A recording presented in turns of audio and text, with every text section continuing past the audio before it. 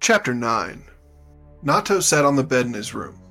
Well, in the room that was provided for him once he had been brought back.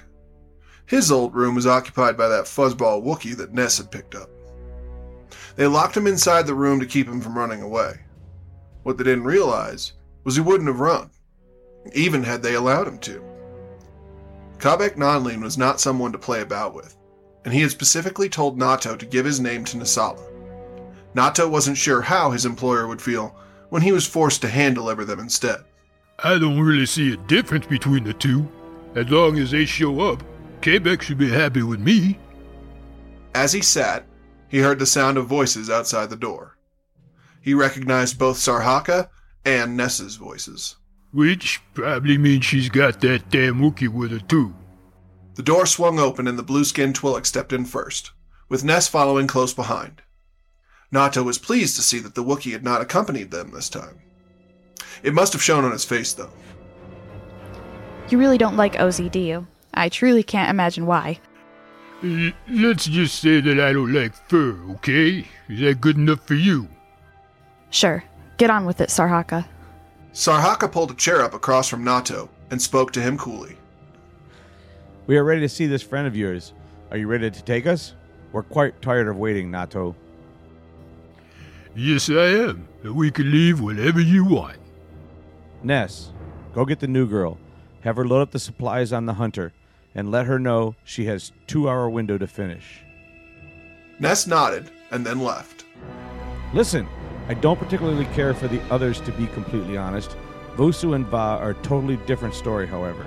If you betray us, I will end you, but it will be the longest, most painful experience of your life. Are we clear? Yes, I promise you, I only want to take you there and leave. I do not wish for any trouble at all. I'm tired of trouble. Sarhaka nodded and then walked out of the room. Nato exhaled as the door locked behind the Twi'lek.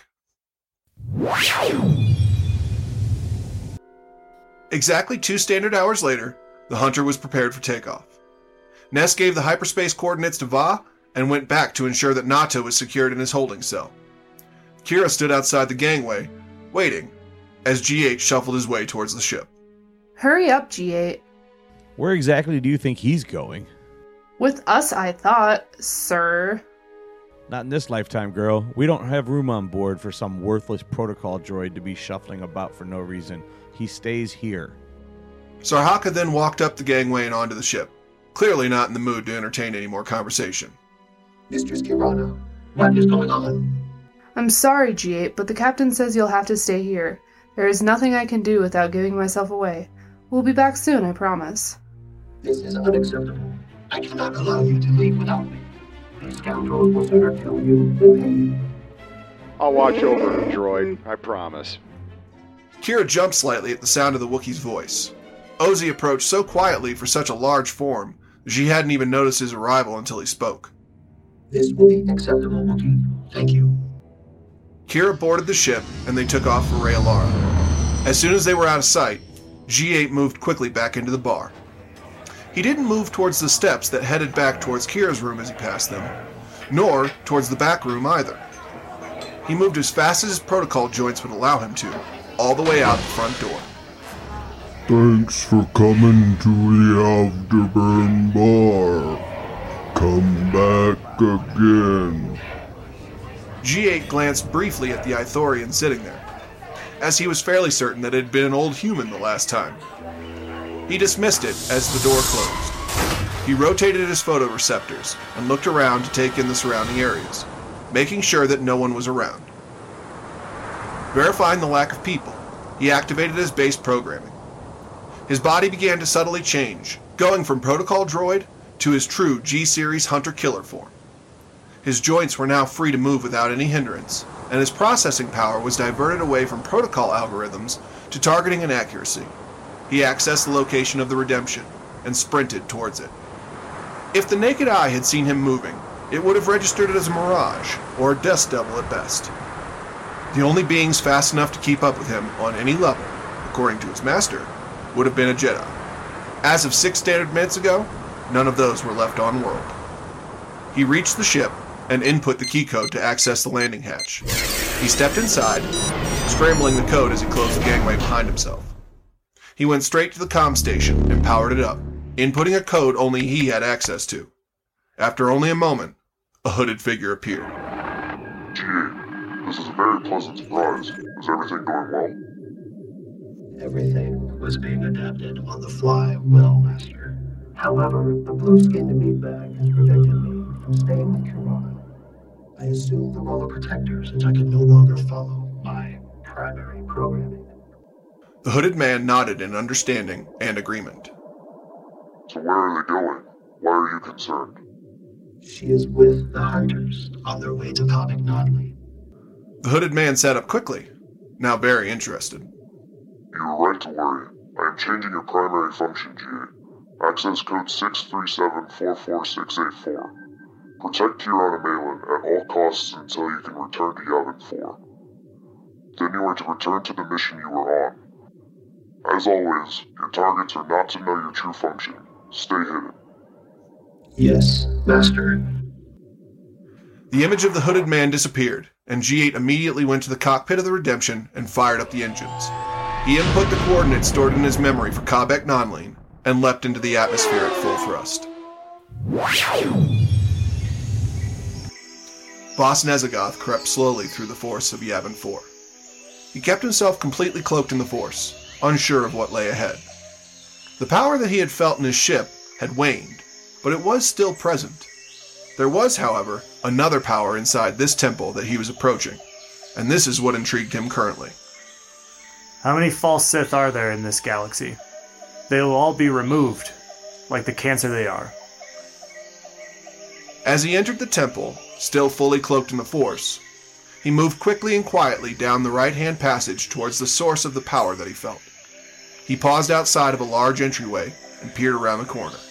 He saw 3 figures, one standing and 2 kneeling in front, heads bowed. The Master and his apprentices, it would seem. I should kill them right here for the betrayal of Darth Bane's rule. He prepared to make himself known, and then stopped, as a smile crept across his blue face. I will teach them how a true Sith behaves. I believe it is time to practice all I have learned from my teachers. He pulled his hood back to reveal the long crown of thorns upon the top of his skull, the telltale sign of his Zabrak heritage. He allowed his Force masking to fall away somewhat, and immediately felt the hooded man reach out to investigate him with the Force. He slowly walked into the room, projecting a sense of weakness and frailty to the others, so as not to allow his full power to be known. Who are you? Why are you here? I am called Rayon. I have been searching for a teacher on every planet with dark-side history.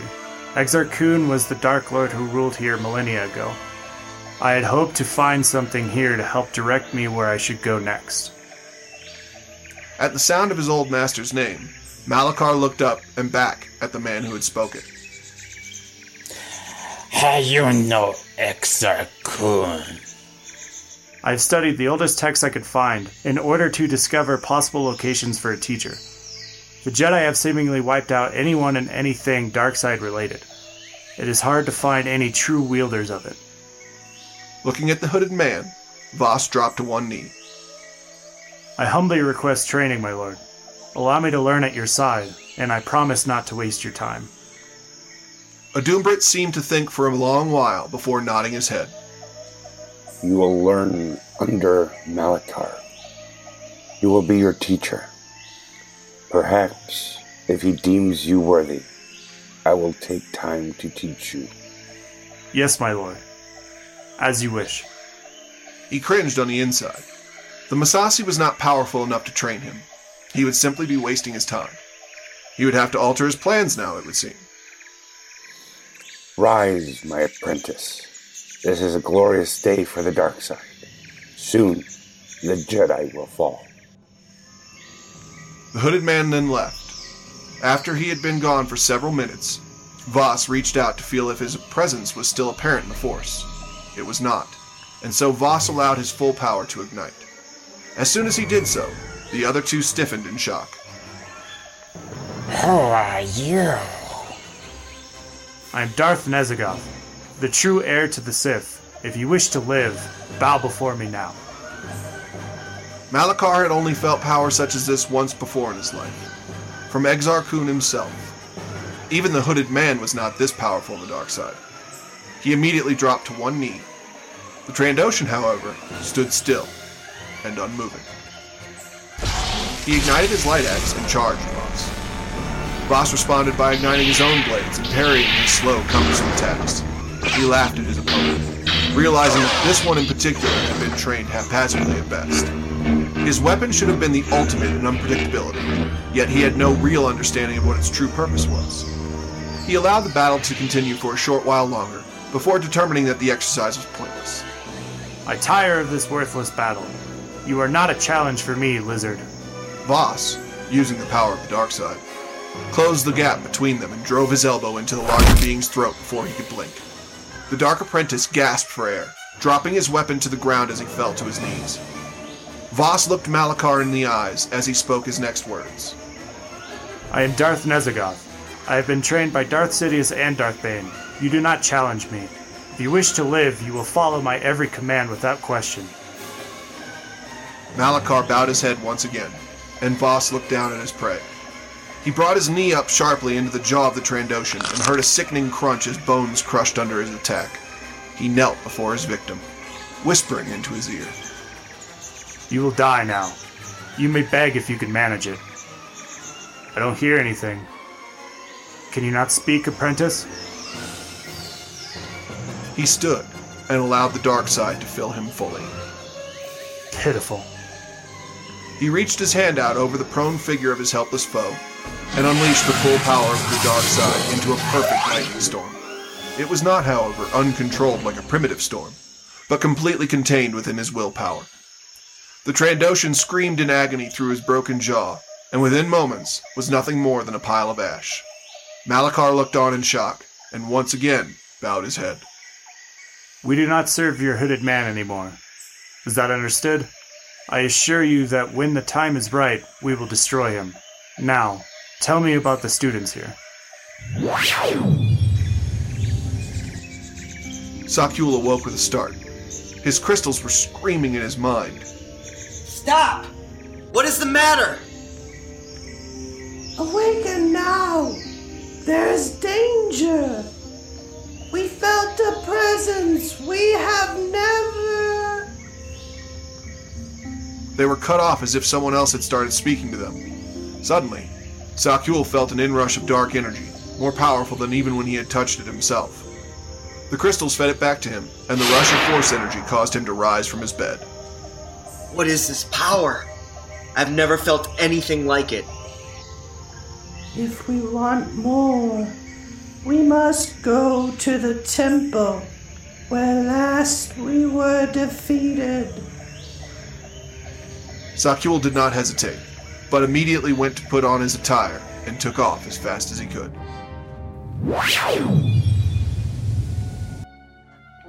As the hunter touched down on Raelara, and the crew began to disembark, with Va pushing Nato ahead of her, Sarhaka looked back at Kirana. Seema, stay here. I doubt we need any greenhorns on this little trip. Kira shook her head. No way, Captain. I'm coming along. I didn't join up with you guys to just sit around and do nothing. Ness was impressed with the girl's spirit. Not many people felt comfortable talking to the Twi'lek like that ever, let alone on the first mission. Let her come along. What harm could it do her? Sarhaka shook his head in disgust. I'm more worried about what it could do to us. Fine, but you keep an eye on her. Ness nodded and motioned for Kira to join them. They walked closely together, and Kira whispered to Ness. Thanks. I really appreciate the help. He doesn't like me much, does he? He doesn't like anyone, dear, except for those two. Not really sure why, but I'm not particularly interested in asking at the moment either. As they stepped off the gangway, they were surprised to see a tall, blonde-haired woman waiting for them. I am called Eonth. Please follow me. Mr. Nunlin is waiting for you. No, he's not, fragging jerk. As they started following the woman, he spoke in her direction.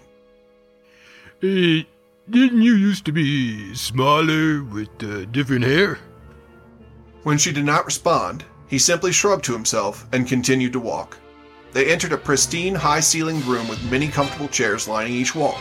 A man sat in one of the chairs, nervously waiting. Please have a seat. Mr. Nanlin will be with you as soon as he's finished with his next client. I'm here to find out if Mr. Nalin can find my wife. She disappeared several months ago, and I need an answer so I can move on with my life. You mean we gotta wait for this idiot before we can go in? Trust me when I tell you that getting upset ain't the way to do things around here. Sarhaka looked between the woman, the Rhodian, and the man in the chair. Sorry, friend. Nothing personal. He pulled his blaster and before anyone could react, shot the man in the head. We got places to be. Can we see him now? Inside the ornate room, they stood waiting for the man called Kabek Nanlin to finish speaking with Nato. I don't recall telling you to come in person, however. Am I missing something? No, sir. I did my best to always play the right move, just like you told me. I guess I'm just not as good at this thinking on my feet thing like you are. Kabek chuckled and then waved his hand dismissively. Consider this your one mistake. Go to your quarters. I'll deal with you later. Yes, sir. Thank you, sir. Now, which of you shot Mr. Hagrid? Of course. Was that entirely necessary, Sarhaka? No, I think not. However, since you decided to be so very pushy, let's get down to things. Oh, where are my manners? You seem to have some new recruits since the last time we met. Nasala Como, Oziwaharu, and... He paused as if not entirely sure of what he saw. Kirana Malin. Truly the Force has a sense of humor. No, you must be mistaken. Her name is Seema. Aw, crap. We fell for this? Ness, did you know about this? Nope, it's news to me. Kira looked at Ness with anger, but turned away quickly before anyone else might notice. So who cares what her damn name is? What do you want with us? Do you have a job or something? Straight to the point. A woman of my own heart. Yes, in fact, all of your previous jobs were set up through me. You simply did not get the privilege of knowing it. Now, however, our mutual employer has requested a new, how shall we say, subject. You will go do what you do best, and hunt. He smiled, his features just visible from under his hood. There is a slight issue. Well, at least for your new greenhorn, that is. You see, Kira, since you ran away from home, things haven't gone very well for your parents. What do you mean? Are they safe? Oh, I really couldn't tell you. All I know is I've heard rumors that the Lon Vici crime lord did not take your departure well. Ness, we have to go and check on them, please. Tough bantha spit, kid. We ain't got time for that right now. Guys, it's her family. Look, we've all got problems. Hers will have to wait. I'm not going anywhere except Payas Motal. Well, I want to help you, but we have no ship. Yes, you do. I took the liberty of following you, ma'am. I apologize for disobeying your orders, sir, but I could not allow Kirana to proceed alone. Kira ran up and hugged the droid, tears streaming down her face in joy. Oh, thank you, G8. We must go to Payas Motal right away. Of course, Mistress Kirana. The ship is still powering up. We may leave immediately, unless one of these big bags wishes to try and stop us. No, I think we're fine, buddy. Let's go. I'm coming with you. Greenhorn is my responsibility. Ozzy, go with Sarhaka and make sure they don't get into any trouble. Are you sure? I'll be fine, Ozzy. Please. Ozzy nodded his head and moved to give her a hug. Be safe, Ness. You too, big fella. Find out what they're up to. I don't like them keeping us in the dark.